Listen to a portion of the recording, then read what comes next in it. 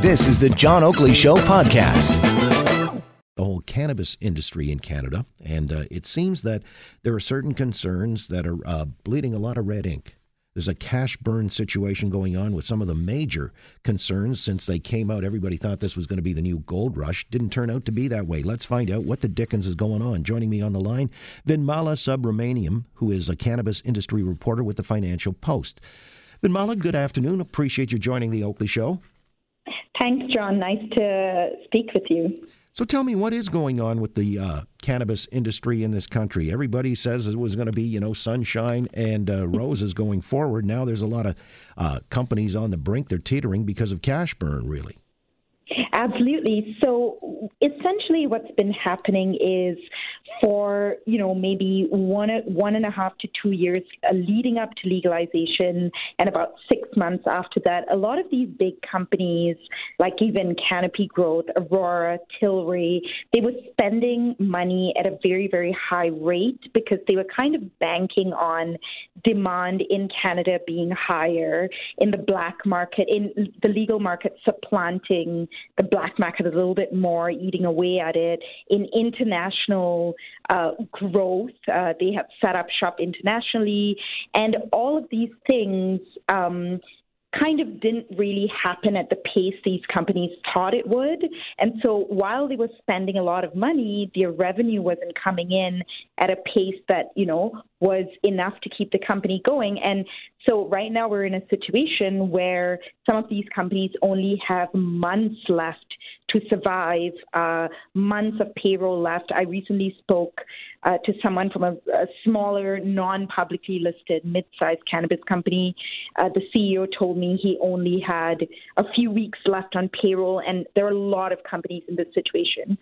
Well, Aurora just let 500 people go, including their CEO. If I understand correctly, they've only got 2.3 months of liquidity left.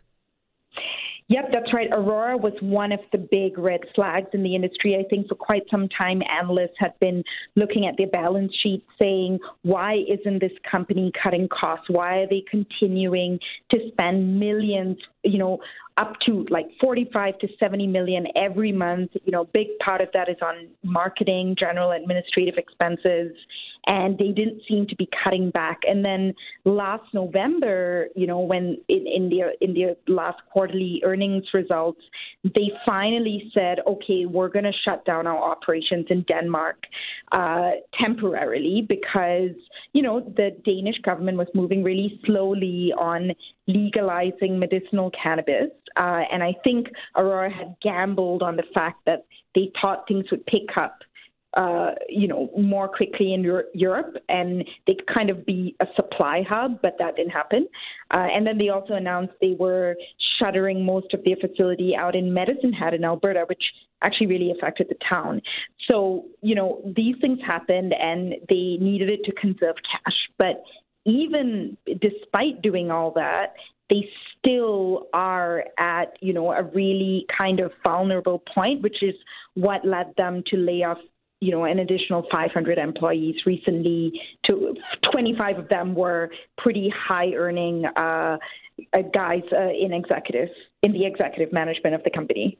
What about supplying government stores? I would have thought that's almost like, a default position where you can't lose, but that's not going to sustain these companies then.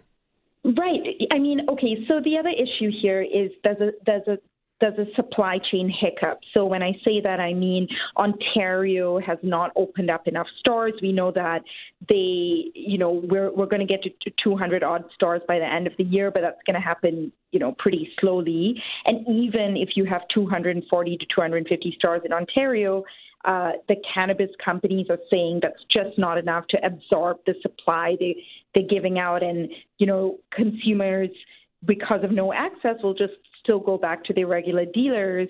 The black market has completely moved online. It's in fact become much easier to buy black market weed. So, you have the government hurdles, but at the same time, you have Health Canada, has continued to dispense licenses to producers because they had a whole backlog of people applying to be licenses. So over time, you had a lot of cannabis product just sitting there, just an excess of supply, and that meant price compression. So the other reason why these cannabis companies are struggling with revenue is because prices are going down. So per gram, they're not getting as much as they thought they would.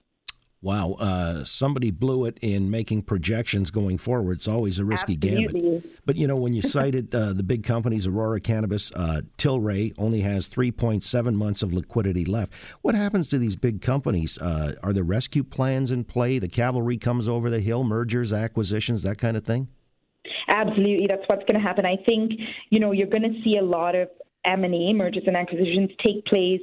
There are going to be insolvencies, most definitely. But I think, for the big companies like Aurora and Tilray, who do still have a core business that is functioning and that is making money, they just need to scale down. And I think that's what you're going to see happening. So, they've invested in many countries internationally. They started, Tilray has a huge facility in Portugal, a very sprawling, expensive, high-tech facility. So I think you're going to see these companies reassessing what their strategies are and kind of, saying we need to focus on our core Canadian operations because that's where weed is legal recreationally, and that's where we can actually still sell and make some money. We can't be relying on waiting for other countries around the world to legalize. And the other aspect to this is raising money has become more difficult. So in the past, they could justify opening up all these facilities abroad and spending money because they found it easy to convince investors to give them money, either in terms of equity or debt. But that's not the case anymore. So you're just going to see a huge downsizing taking place, insolvencies, and, as you mentioned, M&A. Yeah, well, it's a seismic shift in an industry that a lot of people foresaw as being a new gold rush. Everybody wanted their grub stake early on, and they thought they were going to ride it to riches. Boy, how things turn around in the course of a year and a half, 2 years. Again, appreciate your joining us. Vanmala Subramaniam is a cannabis industry reporter with the Financial Post. Really appreciate your time. Thank you, John. Thanks for listening to the John Oakley Show podcast. Be sure to rate, review, and subscribe for free at Apple Podcasts, Google Podcasts, and anywhere else you get your on-demand audio.